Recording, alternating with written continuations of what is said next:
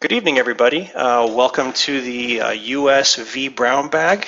This evening, we're going to talk about what's new in vSAN 6.2 with Jace McCarty. He is at Jace McCarty. If you want to, please get in on the conversation, either at vBrownBag or hashtag vBrownBag. I'll be monitoring the Twitter feeds, or if you're live in here, feel free to ask a question. I'm Chris Williams at Mistwire, and Jace McCarty at Jace McCarty, obviously at jacemccarty.com. Jace, I'm going to cut over the presentation to you. Okay. And Let me know when you can see my gray VMware. Let's see, there it is. there you go. I see your screen. Right. And let's see. Is that showing up? Let's see. I'll try to hide that.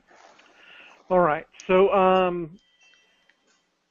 think we're going to do a bunch of slides tonight. No. So again, my name is Jace McCarty, and I work for VMware in the Storage and Availability Business Unit. And we're kind of the group that handles virtual SAN, virtual volumes, also vSphere replication, as well as Site Recovery Manager. Right, so we're kind of to some degree the storage side of VMware, if you will. We don't necessarily focus a lot on the core storage stuff. A lot of the vSphere core team will do that. We're really kind of focused in the SDS space, if you will. So. And I had talked to Frapp a couple months ago about doing this brown bag specific to kind of what's new as far as Virtual SAN 6.2. So please feel free as I'm going through the content. I've got a couple slides. I've actually got, if you notice down here at the bottom, I've got a couple different environments. So yes, I'm gonna do some live demos. And hopefully they won't fail on me, but you never can tell over a VPN when you live 20 minutes from where they film Swamp People. But with that being said, if we're going along and there's a question of some type, hey, tell me about this, I want more detail, that type of thing, please feel free to put it in the Q&A box or the comments box. Chris will ping me, and we will go from there. We'll try to go a little bit deeper. And if we need to go off the rails, if we need to dig a little deeper, that type of thing, within the confines of the time that we have, I'm very happy to do that. So with that being said, I'll go ahead and kind of dive in. And for anybody who's not familiar with Virtual SAN, and again, I don't want to make this all about slides and slides and slides, but anybody who's not familiar with Virtual SAN, really what it is it's VMware software-defined storage play, if you will, or if you include it with vCenter and also ESXi, you can really look at it as our hyper-converged software stack, right? So we take multiple hosts between 2 and up to 64 in a single cluster. We can manage multiple clusters by in a single vCenter or across multi vCenters, that type of thing. But we take a local storage. It's comprised of either solid-state devices for our cache tier and capacity devices made of either solid-state or traditional spinning drive. We put this all together in one big aggregate pool, and we call it the vSAN data store. Right? The important thing to keep in mind around the vSAN data store or vSAN itself is it's an object store as opposed to a traditional block or file, file type data store, whether it be NFS or iSCSI or fiber channel based presented storage. It's an object file or an object storage system. Now, it's built into the kernel. We don't really have to run any virtual storage appliances or anything like that. But one of the things to me that really brings the most value when it comes to Virtual SAN is the fact that and I was a customer for 15 years, so I was the guy that they would always come to and, hey, we need a LUN, or hey, we need a mount, or whatnot. And it was always a pain in the tail when it came to juggling, well, I've got this performance characteristic on these drives and this particular tray, and I mean, I remember the days when I had to spread things across trays, for redundancy and protection and whatnot, right? I mean, all that, all those spreadsheets upon spreadsheets upon spreadsheets. And with Virtual SAN, we're really all about storage policies, and I'm going to show those in just a minute within the interface. But what I mean specifically about storage policies is I can go and I can say, I want this VM configured in this fashion, or just this component of the VM configured in this fashion. So if I want, let's say I have a SQL VM, and I choose to have a different stripe width for, let's say, for instance, the D drive, which I've got my SQL database on. If I want to change the level of performance of that particular VMDK while it's running, I can do that, right? Whereas, the old-fashioned way of doing things, we'd have to go and call the storage guy. Hey, look, it looks like RAID 5 is not really doing it for me. Have you got some drives available?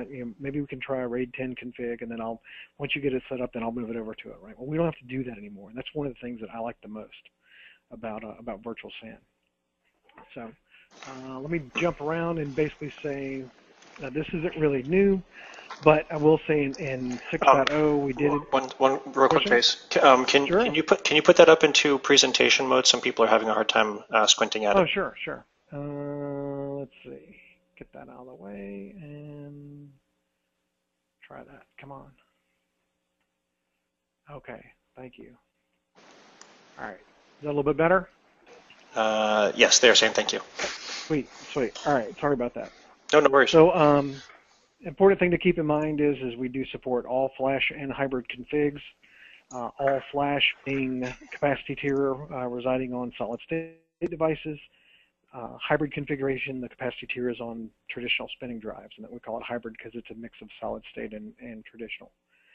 If you look at the numbers that we've got listed here, this 100,000 IOPS per host, that was actually on a particular configuration where we had 2 disk groups on those hosts. I think it was like an Intel cluster where we had 64 nodes getting about 6.4 million IOPS in the total cluster, and each node had 2 disk groups. Do the math, it comes out to about 105,000 IOPS per host, on average. Important thing to keep in mind when it comes to that is, that's only 2 disk groups. We could go up to 5 disk groups. So you could conceivably, depending on the workload and the profile, you could conceivably go significantly higher, right? All right, now I'm going to zip through these slides kind of quick because I don't want to spend a lot of time on the slides. I want to make sure we get some hands-on as far as that goes. But 6.0 was introduced about a year ago. That's when we introduced all flash. 6.1, it was really my first product launch at VMware. I've been there, April was about a year for me. Before that, I worked for EMC previous to VMware, and then I was a customer for 15 years before that. But with 6.1, we introduced stretch clusters. We introduced 2-node, which is essentially a stretch cluster config in a 1+1+1 type configuration. I'll show you my home lab in a minute. That's actually a 2-node. And then we've added some like a health check UI, which I'll show as well. And then in 6.2, which we released back in March of this year, we added deduplication and compression.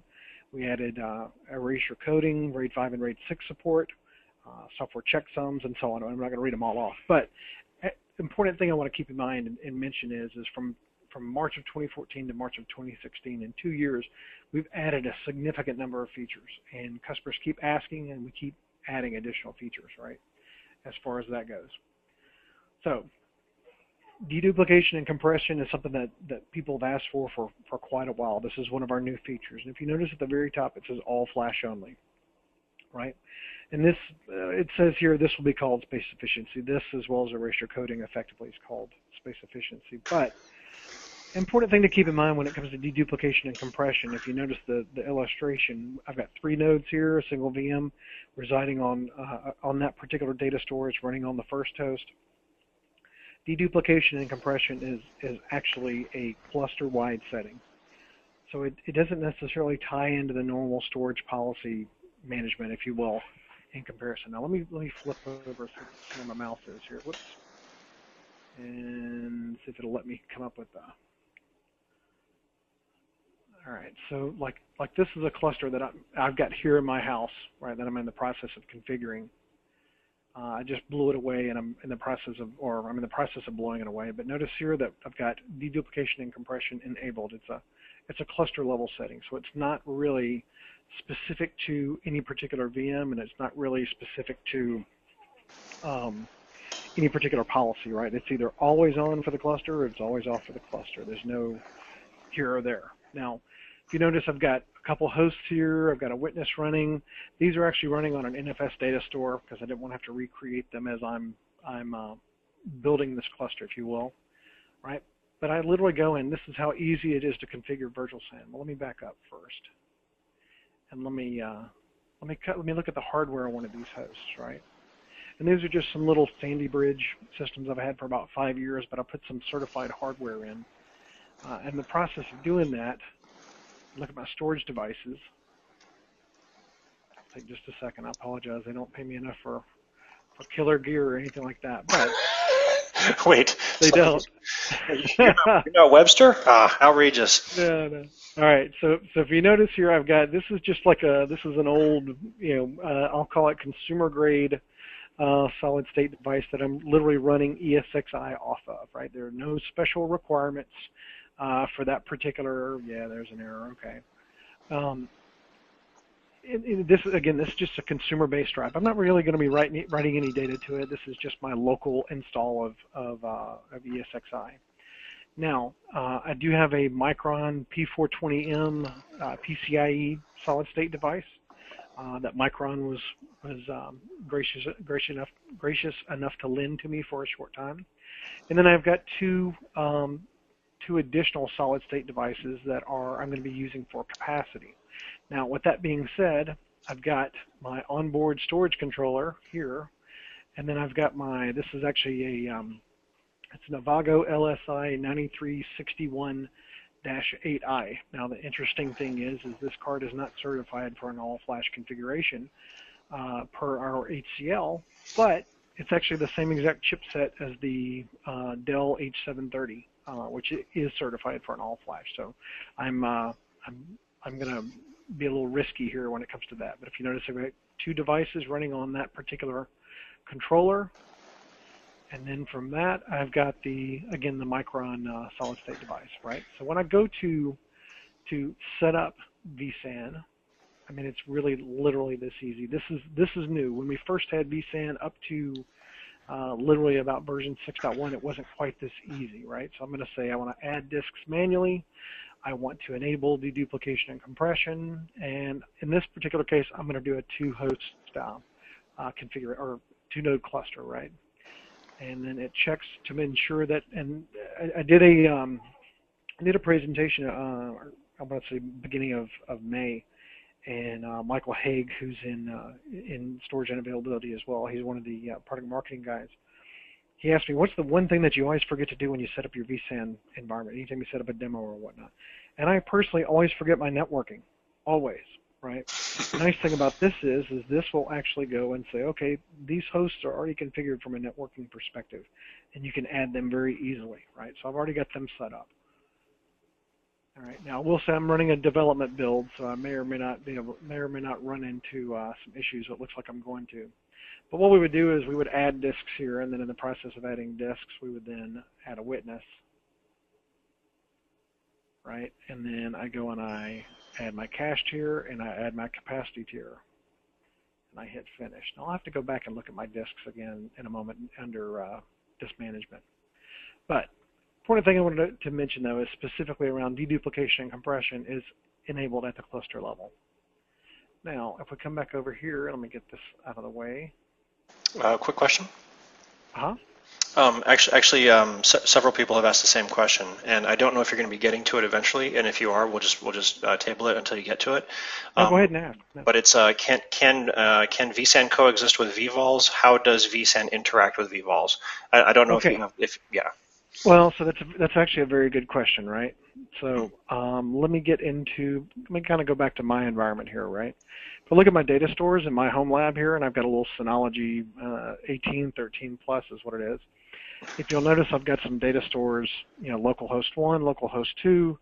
NFS is actually my Synology device, and then the vSAN data store. Now, if you look at the different hosts that I have the witness down here, and I've got host 1 and 2. These VMs right here are actually running on my NFS data store. Now, where this is all kind of important is vSAN doesn't really care if you consume other storage types. So with that being said, if you want to, let's say you wanted to run, Unity from EMC with their new vVols capability there. If you want to run, NetApp filers with their vVols capability, you want to run SolidFire, whatnot. Anything that supports vVols as well as as vSAN or NFS or traditional block storage. You can all use them all together, right? I will mention that when it comes to vVols and when it comes to traditional storage, those, I'll say storage tiers, if you will, not really tiers, but devices, those storage targets is probably a better way of saying it, can really be used across any clusters, right? Whereas vSAN is a per cluster resource, right? So with that being said, if I wanted to, let's say, have vVols and use vVols across 2 independent clusters, then I could do that. With vSAN, though, I'm only consuming those resources within that cluster. Okay, so that's kind of a differentiation. Now, I will show one thing. Let me just make sure I've got my disks up and running here. And they may or may not be. Okay, there we go. So they're there. Right, I'll see that I've got my capacity devices. But where it's kind of important, and again, the thing I was talking about that I like the most when it comes to vSAN is the fact that, and these are VM storage policies that happen to be on my system because I don't have vVols installed or anything with anything with vVols installed. I can have policies that are specific to vVols. Like I could say a new storage policy, and I'll say just temp. Right, and then I'll come over here and I'll pick a rule set, and that rule set would be vVols if I've got something vVol compatible, right? So I can go and I can add a rule, number of failures or whatever, right? As far as that goes. The important thing to keep in mind when it comes to SPBM, storage policy-based management, is I can go and I can assign a policy to a VM. And if I've got vSAN storage as well as vVol storage that both satisfy the requirements, then I can easily pick either one of those, right? So let me, no, the webcam is not working, Tim. Sorry about that. Let me show an example of this. I was just looking at Twitter, right? Right. So like this VM right here, control, right? So I can go and I can say, I can migrate this VM from my NFS-based storage. I want to change the storage only. This will probably take a while because I've only got 1 gig. I don't have anything significantly fast. I mean, I've got a teeny little 10 gig switch for the hosts, but unfortunately it's not tied into the Synology because it doesn't support it. So I can come over here and I can say, okay, I want to protect from 1 failure, which is the most I can do in a 2-node config. And I want to give it a stripe width of 1, right? So I go and I do that, and it says, oh, okay, well, only this vSAN data store is compatible. If I had a vVol data store that was also compatible with those policies, then I could do that as well, right? So at that point, I just hit next, and it'll go and say, all right, I'll storage vMotion, and I'll move it over, right? And let's see, I don't know if I want to look at my health and performance. Maybe I will. Come back and look at my monitor here. And I'll go ahead and say that I'm probably going to get some errors here because, yeah, I haven't configured the performance service yet. And I think from cleaning up a little bit earlier, I've got a couple objects that are inaccessible, but we'll get it started rebuilding those. So that's one of the really important things when it comes to vSAN is the fact that it's going to be rebuilding. There we go. Home lab, live demo. Anyway. But the policies, right? Policies for vVols, policies for vSAN, and whatnot. It gives me a lot of choice. Now, if you'll notice, without going deep into erasure or into deduplication and compression, because I want to make sure we get a good bit of the meat, I'll go into erasure coding now. It's important to keep in mind that when it comes to erasure coding, if I go and I create a new policy, and I click on my VM storage policies here, if I go and say, well, no, I don't want to change one. I want to create a new one. So I'll create a new one, and I'll say, I'll call it RAID 5, right? Which is kind of, maybe it's appropriate enough to call it that. I'm going to say vSAN. I'm going to add a rule, and I want to choose my failure tolerance method. Notice I have a couple options here, RAID 1 or RAID 5/6 erasure coding. Okay, it's important to keep in mind that on 2-node configurations, on stretch cluster configurations, and on hybrid configurations, mirroring is the only option today. Okay, and the reason that is because, let me go back over to this right over here. If we look at the configuration of the cluster, if I go and I look at my fault domains and stretch cluster, right, I've essentially got one fault domain here, one fault domain here, and then I've got my witness handling the metadata, right, for those objects. So if I look at this control VM, the one that I was migrating over, and I'm not sure if it's done or not. It's in the process of doing that. But if I go and look at that, and I look at the policies for that particular VM, once it moves over, we may have to come back. Oh, there it is. Right. It's not going to show it to me there. Maybe I need to go to cluster, and I need to go to monitor, virtual disks. There we go. Come on. It hadn't done it because it hasn't moved yet. But what will happen is this will show me where that particular object is as far as placement goes. In other words, I'm going to have one copy on one host, I'm going to have another copy on another host, and then the metadata that basically acts as the tiebreaker from a clustering perspective is going to reside out on the witness. Now, I can change other things, like I can change my stripe width, I can change, disable checksums, I can do in a hybrid config, I can do an object space reservation, those types of things, where I can literally custom tune different pieces of a VM. If I had multiple hard disks here, multiple VMDKs, then I could independently choose a different policy for each.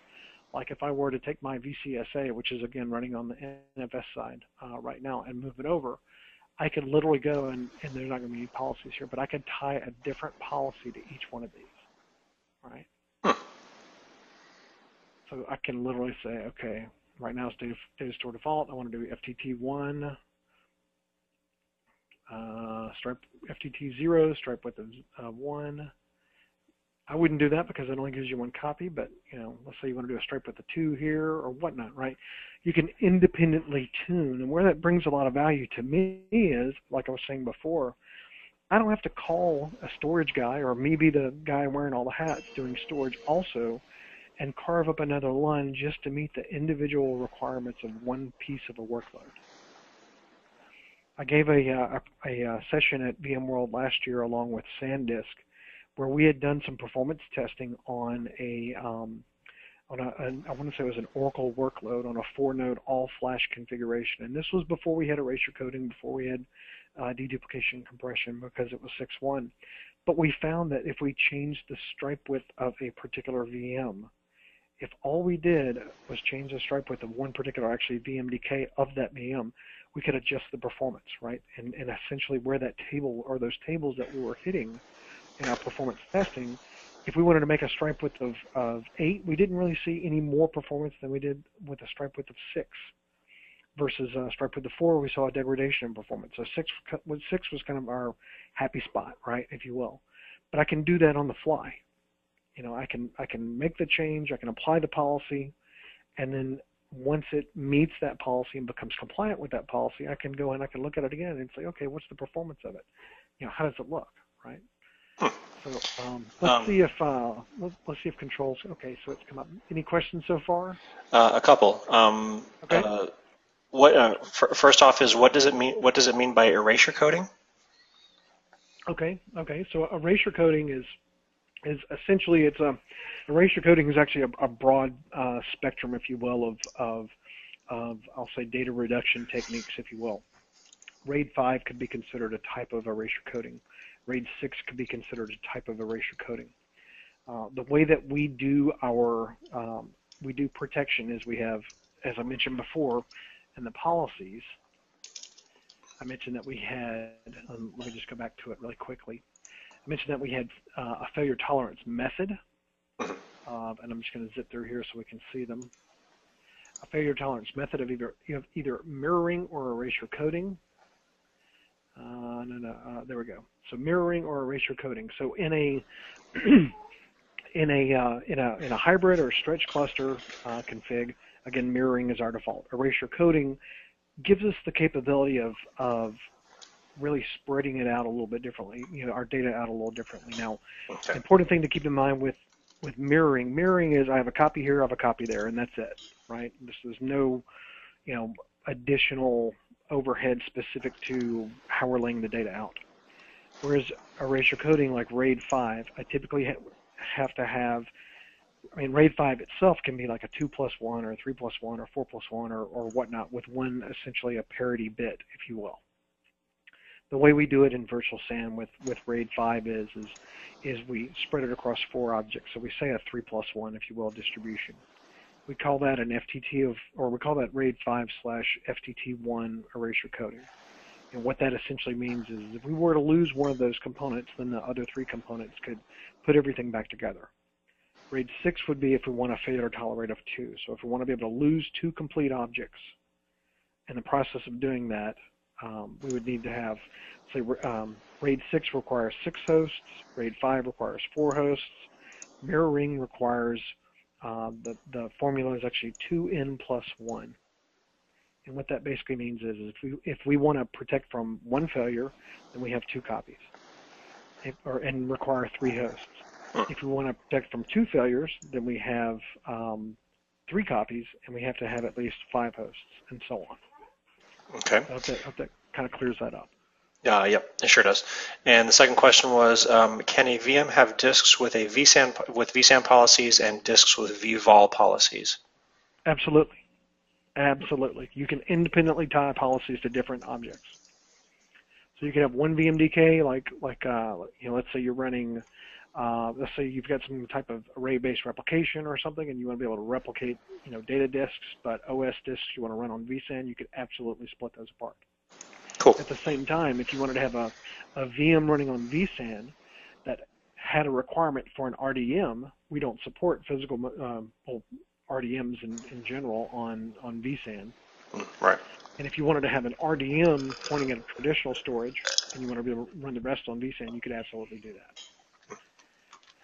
All right, so here's kind of erasure coding. This is, again, RAID 5, kind of a distribution of where the data is laid. Now, important thing to keep in mind when it comes to mirroring, if I have a completely full 100 gig VMDK and I do mirroring FTT1, I'm going to take up 200 gigs.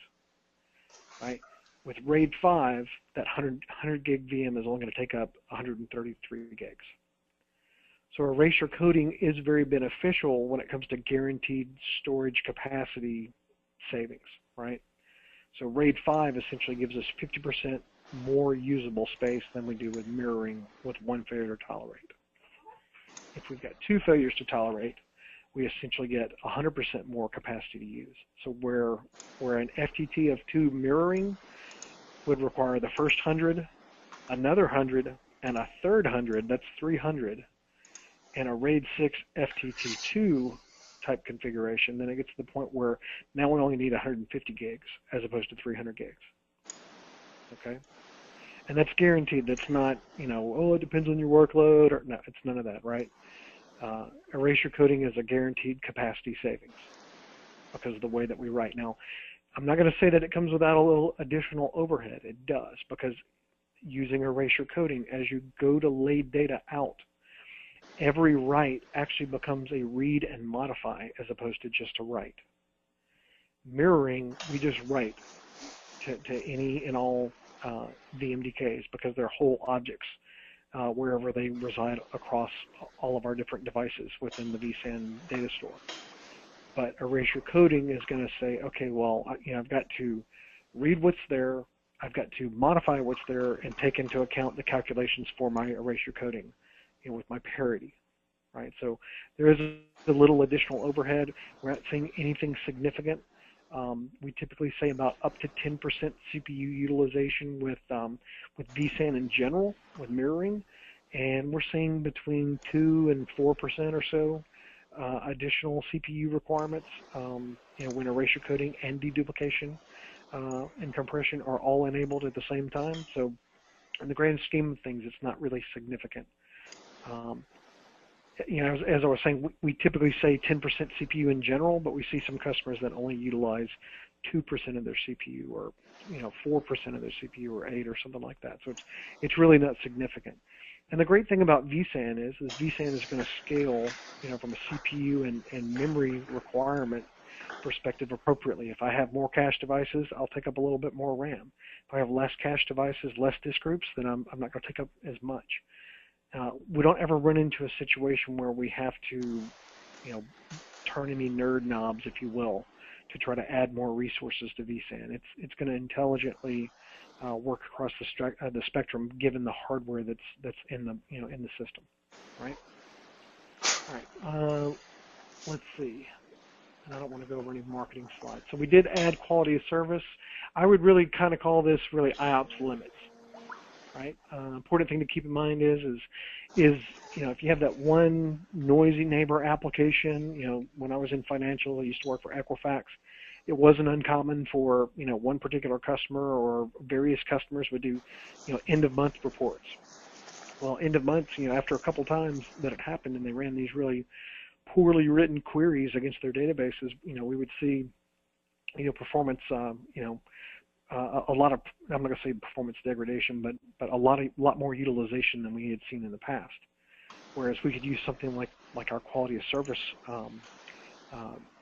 feature, if you will, to be able to limit and not let them use any more IOPS than a given amount that we that let's say they subscribe to, or that particular department has paid for within a organizational budget or whatnot, right? Any questions so far, Chris? Oh yeah, we're getting peppered. No, go ahead. Tom is asking, what has been the most unusual case for vSAN so far? Unusual? Yeah, I'm not sure. If there's something cool, I'm not sure. Well, I don't know of anything unusual per se, but I mentioned before I'm a really big fan of 2Node, and from an HCI perspective, most HCI vendors, really it's either 1Node or 3 nodes. 1Node doesn't give you a lot of redundancy. 2 nodes gives you some redundancy at a smaller footprint. 3 nodes obviously gives you a little bit more availability, but at additional cost from a hardware licensing perspective. I've seen vSAN deployed in ships, in submarines, on oil derricks. Really? I've seen some hardened. I'm not going to say Pelican cases, but I've seen some hardened, deployments for various environments where, I think it's pretty interesting that if we design it right and set it up right, then we can definitely, meet that. Now, I'm not going to say we're not the only solution out there that will work in a 2-node config. I mean, at one point we had the old, VSA, which would do 2-node, and I think we still have some customers out there that are still under support using that in like large retail environments and that type of thing. But I think 2-node, is probably going to pick up, in the next 6 months or a year. Tom just said oil rig answers my questions. Yeah, I mean, if you think about from the perspective of if I can put either a lot of capacity or a lot of flash, enable deduplication and compression. Again, erasure coding is not available on 2-node, but if I can go and I can put a lot of capacity in a very, very small frame, and I'll be honest with you, the hosts that I have here at the house don't take up any. I mean, there's no heat as far as that goes. I mean, very low power, very, very tight, small space.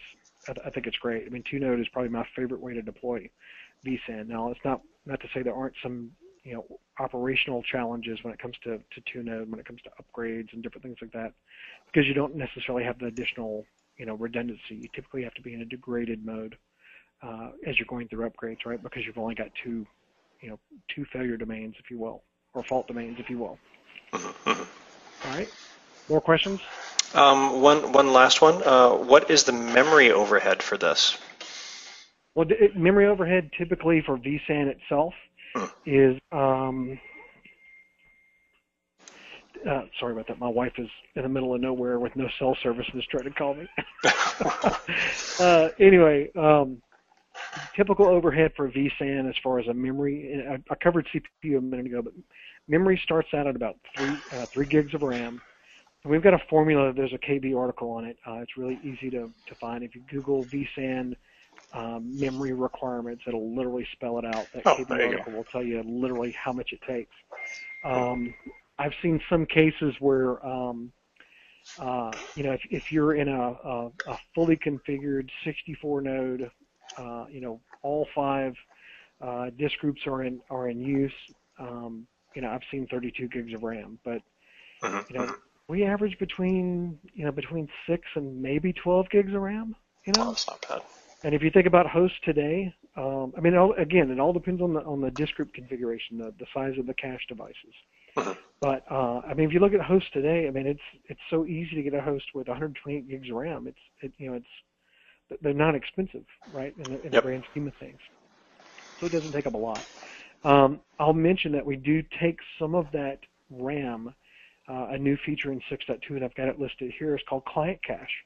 What Client Cache does is it works kind of like CBRC or the View Storage Accelerator did for virtual desktops. Mm-hmm. But we take 0.4% of the RAM up to a gig, and we allocate that as a local read cache. Now, it's important, I didn't mention this before specifically, but a VM could be running on host number 1, but yet the data could be on host number 2 and host number 3 in a 3-node, right? And that client cache, what that does is that reserves, a gig of local RAM as a read cache. So, acceleration as far as that goes. But there's really no affinity of a VM to the data. A VM could be completely somewhere else, from the VM, as long as it's within that same cluster. Gotcha. Something that I'm kind of proud of is the next one that you see here is called Sparse Swap. We were having some conversations internally around January, and we're talking about the way that the swap file is actually created, and keep in mind that vSAN is an object store, right? So as we go and create that swap file, let's say I have a VM with 4 gigs of RAM allocated to it, and I don't do any reservations, then I'm going to make a vSwap file that's 4 gigs. Well, it's typically a thin vSwap file, but it has the capacity of getting very large. Now, in vSAN, by default, we reserve that space. And everything's thin on vSAN, but we actually apply a policy, a hard-coded policy, with an object space reservation of 100, right, or 100%. What that basically means is that 4 gig vSwap file, even though it's not taking up any actual capacity in my vSAN data store, we're reserving that space, right? So if I've got a large, a VM that I'm not doing any reservations on, I've just taken capacity away. Mm-hmm. And I had this conversation with Christos and a couple of other guys, and we were kind of just emails back and forth, and I said, why are we doing this? And they're like, well, what do you mean? I'm like, well, wouldn't somebody who's familiar with nerd knobs and is watching their capacity, wouldn't it be awesome if we could take away that 100% object space reservation and make it require nothing, right? Basically not, pre-allocate that space or protect that space.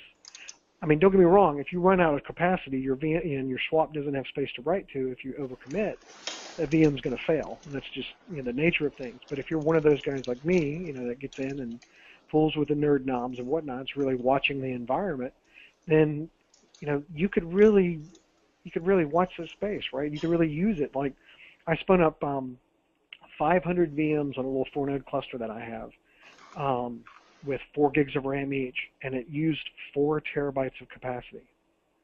2 terabytes for the vSwap files themselves, and then 2 terabytes for the mirror, right? Because we by default on swap files do an FTT of 1, right? So at that point, I took up 4 terabytes of space doing nothing. And the funny part is I only have like 6 terabytes of space on that cluster, right? So it kind of put me in a bit of a bind. But then I upgraded to 6.2, made the change, and it took up 3.6 terabyte or 3.6 gigabytes of capacity, knowing that I'm not overcommitting any of those VMs from a memory perspective. So that's one of my favorite little features that we added in 6.2. I actually do on my site, which you mentioned earlier, have a PowerShell script that'll actually go and you can point it at a cluster and it'll turn that off on all the hosts. Oh, nice. Make that setting change. Yeah, a couple of them. Actually, one to turn it off, one to turn it on, and one just to look and see what what it is. So something else I'll mention that I really like, and I'm going to show this in just a second with 6.2, is now we've got advanced reporting from a capacity monitoring perspective, and then also the fact that from a performance service, and I may have to go enable it to be able to do this, but I can literally go and look at the IOPS, the utilization from a cluster, from a host, from a disk group, from a storage device, and from a virtual disk perspective. I can look at the IOPS, I can look at outstanding I/O, I can get very granular. And this is built into the product, right? It's not anything that I have to add VROPs or anything like that on, to make it happen. Let's see if I can find a cluster that. No, that's not a good one. I don't even know what cluster this is. Wish there was a way for me to. Oh, look at that! I'm connected twice to the same cluster.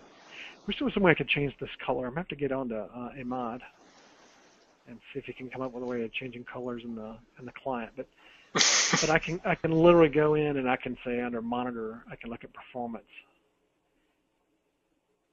and I can drill down. And it may not be on because you have to enable it, I may not have it enabled. But for like what's going on right now, I can literally go in and I can look at a particular time frame, and I can go and I can say, oh, come on. I'm probably gonna go enable it. Come on, home lab. All right, so if I, and keep in mind, I'm running dev code here. I'm not actually running GA code, so no.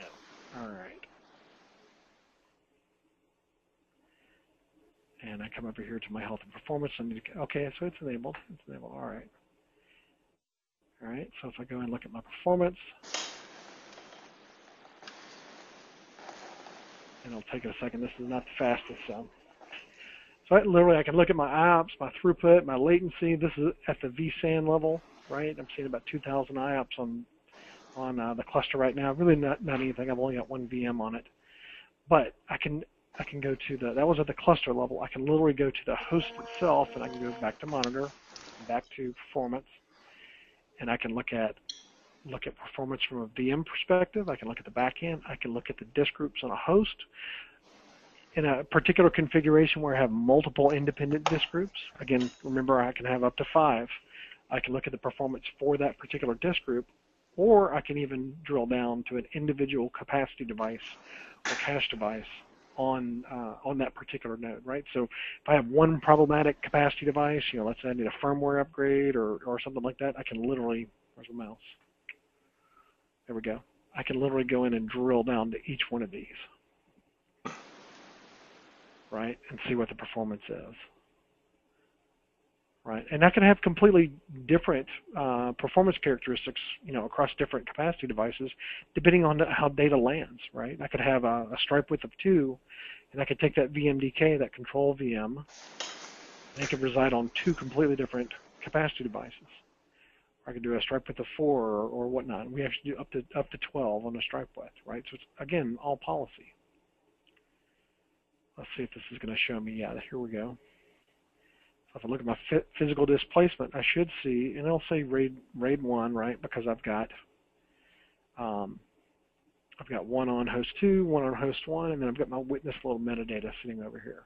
Now, I can go and I can check and ensure the profile compliance. It checked it. It's good. Literally, I can come over here and I can say the policy. I want to change the policy to a stripe width of 2, and I'll just do it all. Well, I can do it to all of them. It's important to keep in mind, though, the home space. This is where your VMX file and your NVRAM and all those other pieces are. They all reside in the VM home, but it's important to remember that it's actually not spread across multiple stripes. It really only maintains a single stripe width, even though I'm applying the policy to it. All right. So I'll go in and do that, and it'll take just a second. We immediately see that, hey, well, it's still compliant, but now our data disk is not compliant. So if you notice here, what it's actually doing in this case is it's taking this particular component, and it's making a copy, putting it on 2 different capacity devices on the opposite node. It's taking this one, and it's doing 2 independent capacity devices on this particular node.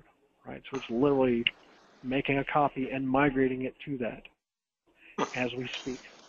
Once it's done, then we'll only see effectively 5 components there. We'll see 2 components on one host, 2 components on another host, and then the witness component off on the witness or witness appliance, if you will. Right? That to me is what's awesome. That I don't have to call a storage admin and say, "Give me a new LUN." Give me a new LUN that's RAID 10 or give me a LUN that's, RAID 5 or, whatever, RAID 6 for cheap and deep, whatever.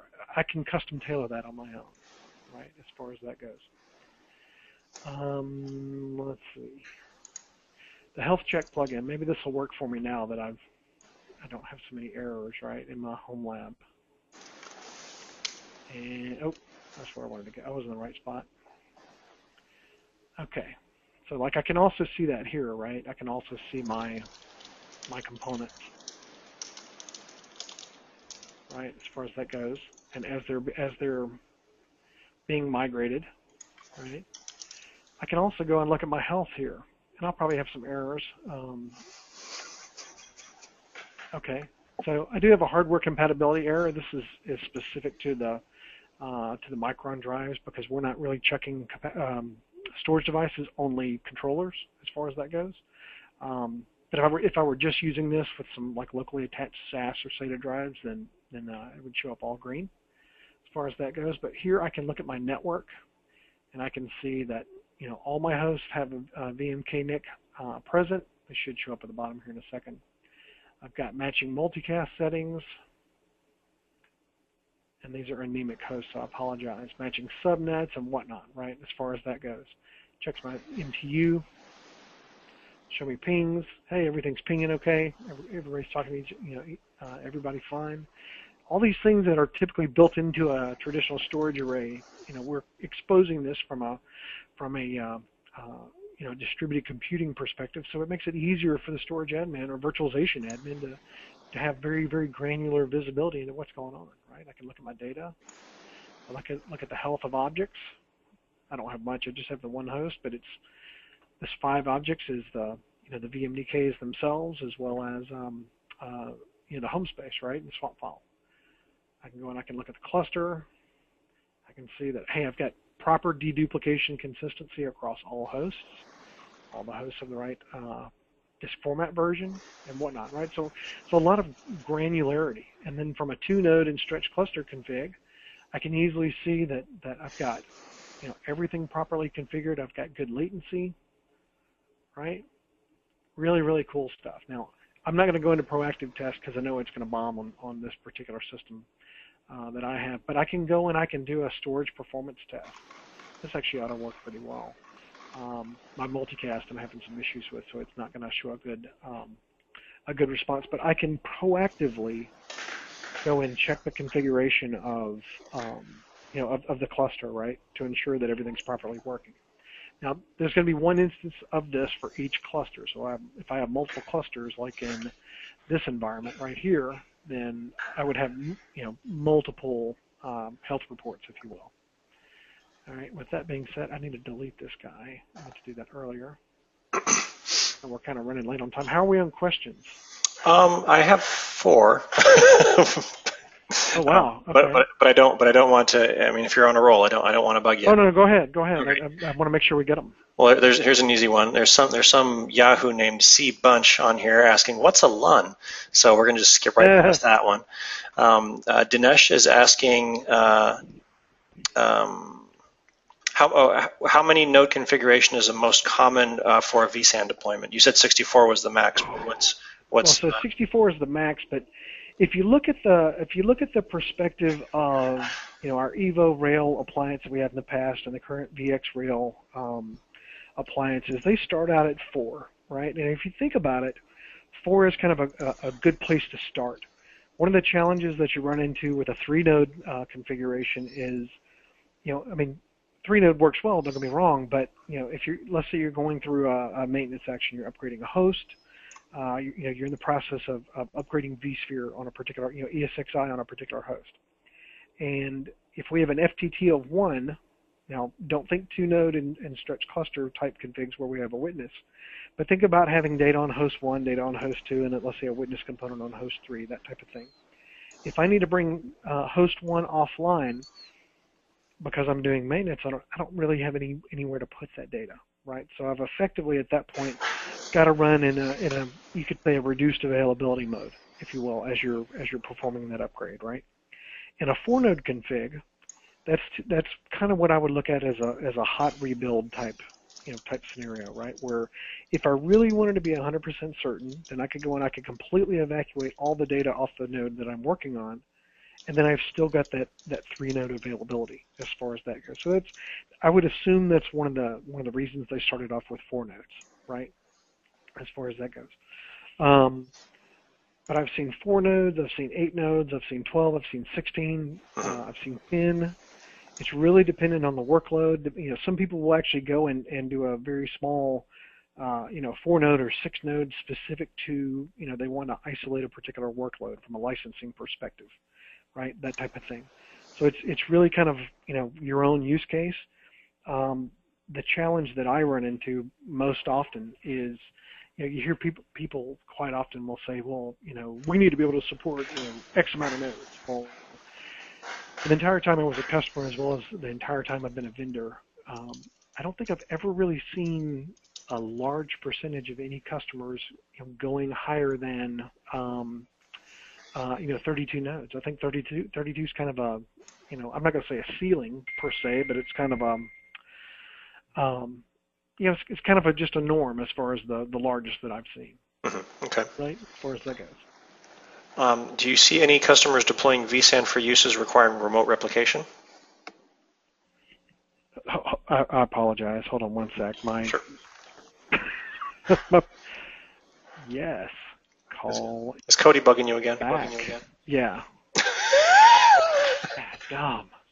It never fails either. So, but anyway, what was the question specifically? Do you see any customers deploying vSAN for use cases requiring remote replication? I don't know what you mean specifically about remote replication. I mean, do you mean like using vSphere replication, or are you? I think he's talking about either just as a source or as a target for remote replication using something else like vSphere replication or Zerto or something. Well, so we do see that a lot in I would say in our robo deployments, if you will. I've seen it in some of the large mirrored data centers. There's always the question when it comes to availability. Do I want to use, let's say, vSAN on 2 different large data centers and then use vSphere replication in conjunction with Site Recovery Manager? You could absolutely do that. Okay. You could also potentially, like I was talking with a customer here in Louisiana, that they were looking at deploying 2-node clusters, or 4-node clusters in some remote grocery stores. And they said they didn't do a lot of, didn't have a lot of performance necessarily requirements during the day, but yet in the evening, there were some things that they did specific to, some, I'm not going to say adjudication, but bringing in all the receipts of the day and all the inventory and all those different things. They could in that particular case, change a policy, change performance, or like a cache reservation or whatnot in our hybrid configs, and then at that point they could tie that into replication, right? It really all depends on the use case. But we do, in pretty much every vSphere license, you do get vSphere replication, for free. In 6.1, we introduced the fact that, or now support the fact that, if you're replicating from a vSAN data store to a target vSAN data store with vSphere replication, for free, we can, up to a certain number of VMs, we can meet an RPO of 5 minutes, or RTO of 5 minutes, right? If you're going from vSAN to a traditional data store or traditional data store vSAN or whatnot, then 15 minutes is kind of that ceiling, right, as far as that goes. If you went the VxRail route, they do include, I'll say, a similar product, which has a little bit different capabilities from a synchronous and asynchronous perspective, called Recover Point for Virtual Machines. But you could very easily do that with vSphere replication, RP for VMs, or some of the other per VM replications, I'll say, technologies out there. The important thing to keep in mind, though, is we don't do any type of currently, any type of replication based on the vSAN data store itself, right? It's all per VM. Right. And one of the reasons that I kind of like the fact that we tie it into vSphere replication is it works with all of our other products, right? Specifically, if we're using, traditional arrays, or, file systems or even vSAN. We can use vSphere replication with all of them. It works very well with SRM. So more questions? No, that was the last one. Oh, good. I'm caught up. Yep. Okay. Trying to think what else I wanted to show you guys, and I'm sure Dinesh is probably going to give me hell the next time I talk to him. I will say, and this is, of course, a marketing slide, right? And I think we're right at the end of our time, but and there's a ton of stuff that I really didn't get to cover. I kind of just covered the highlights of what's new. But if you want to play with vSAN and you don't want to have to spin anything up, if you don't want to have to invest any money in gear like I have here in the home lab, you can go try our hands-on lab. And let me actually put that full screen again, right? You can try our hands-on lab. And that doesn't cost you anything. You can do it from any kind of browser, right? Whether it be on an iPad or Android device or on your desktop, laptop, whatever. If you're a vMug Advantage member, or by default, VirtualSAN is free for the first 60 days, right? So the standard trial licensing. But you can get a 6-month eval as a vMug Advantage member, I think for free. So it basically extend that by 4 months. Or you can get an eval experience for $200, and that basically gives it to you for a year for your home lab. And I don't know how many licenses that is. It's 6. Yeah. 6 CPU licenses, right? So with that being said, also, if you really think vSAN is something that would work well in your environment, and keep in mind, we initially positioned vSAN as a as a tier 2 test and dev, whatnot type solution from a very conservative stance early on back in the 5.5 days. But what we found over the past 2 years is customers are running more and more, and in fact I've got a slide specific to this. Customers are running more and more workloads on vSAN, business critical apps, right? SQL, Oracle, Exchange, different things like that, BCAs. We see a lot of VDI. VDI, if you have the Horizon Advanced Suite or Enterprise Suite, they're tied in from a licensing perspective, so it's not an additional cost from a vSAN license perspective. I really like, I mentioned Robo, how I'm smitten, with lack of a better term, specific to Robo and 2Node, but I really like the fact of management, like a management pod. I mean, how many people have ever had a virtualized domain controller, virtualized DNS servers, whatever else, and they're running on the storage that they're in the process of doing an upgrade to, right? You could get in a chicken and an egg situation.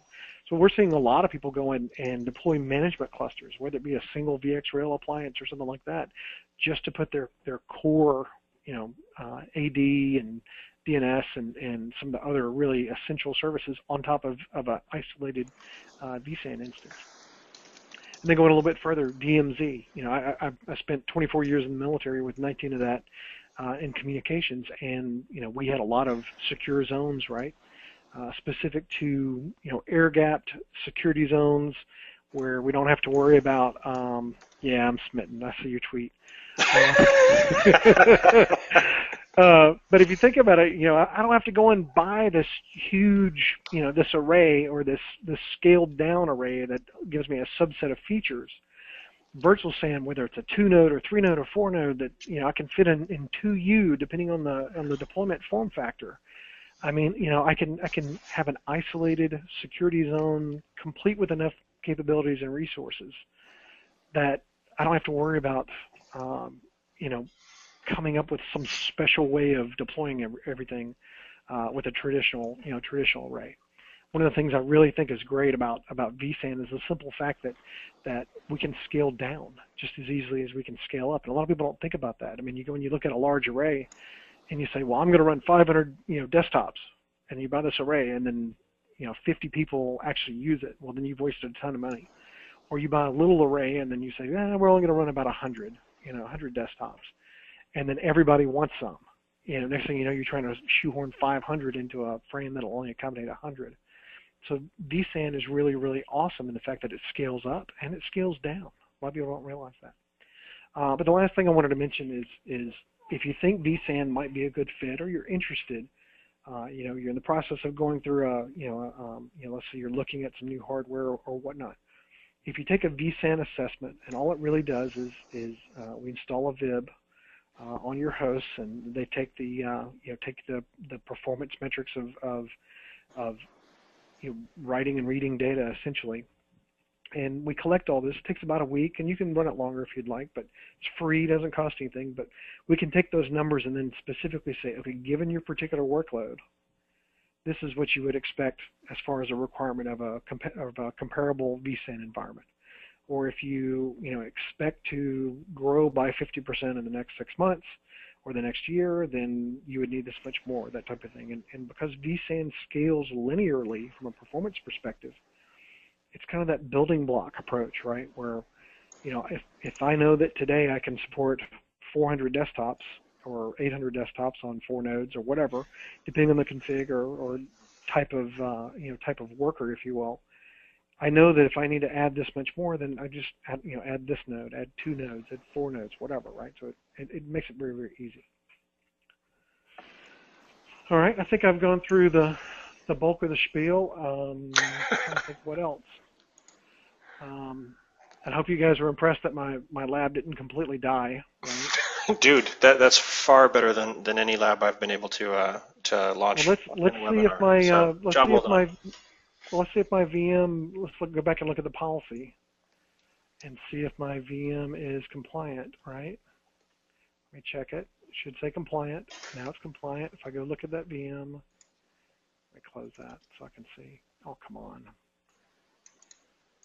And it's obviously it doesn't want to show it. Look at that. Just as soon as I say something about the lab, it decides not to. It's gonna fail. I know it is. Me and my dev code. Sorry. Here we go. And refresh. I should see my control VM, and notice now that it's spread across multiple on the fly, right? I didn't have to do anything special. And I didn't call a storage admin and give me a new LUN. Right? Cool. All right. I think I will say feel free to reach out to me on Twitter, just Jace McCarty. I will say I'll also be at the Minneapolis VMUG UserCon on Tuesday, as well as HP Discover in Las Vegas on Wednesday and Thursday. So if you're around, please feel free to come by, say hello, and ask me any more stump the chump type questions. Happy to do my best to answer. Cool. Well, Jace, thank you very much for your time this evening. We certainly do appreciate it. Oh, honey badger. All right. Okay. You'll have to go through and check out all the other ones too. I was having a good time. I can only imagine. I can only imagine. Okay, so cool. Am I still sharing? How do I stop sharing? I'm going to stop the recording now.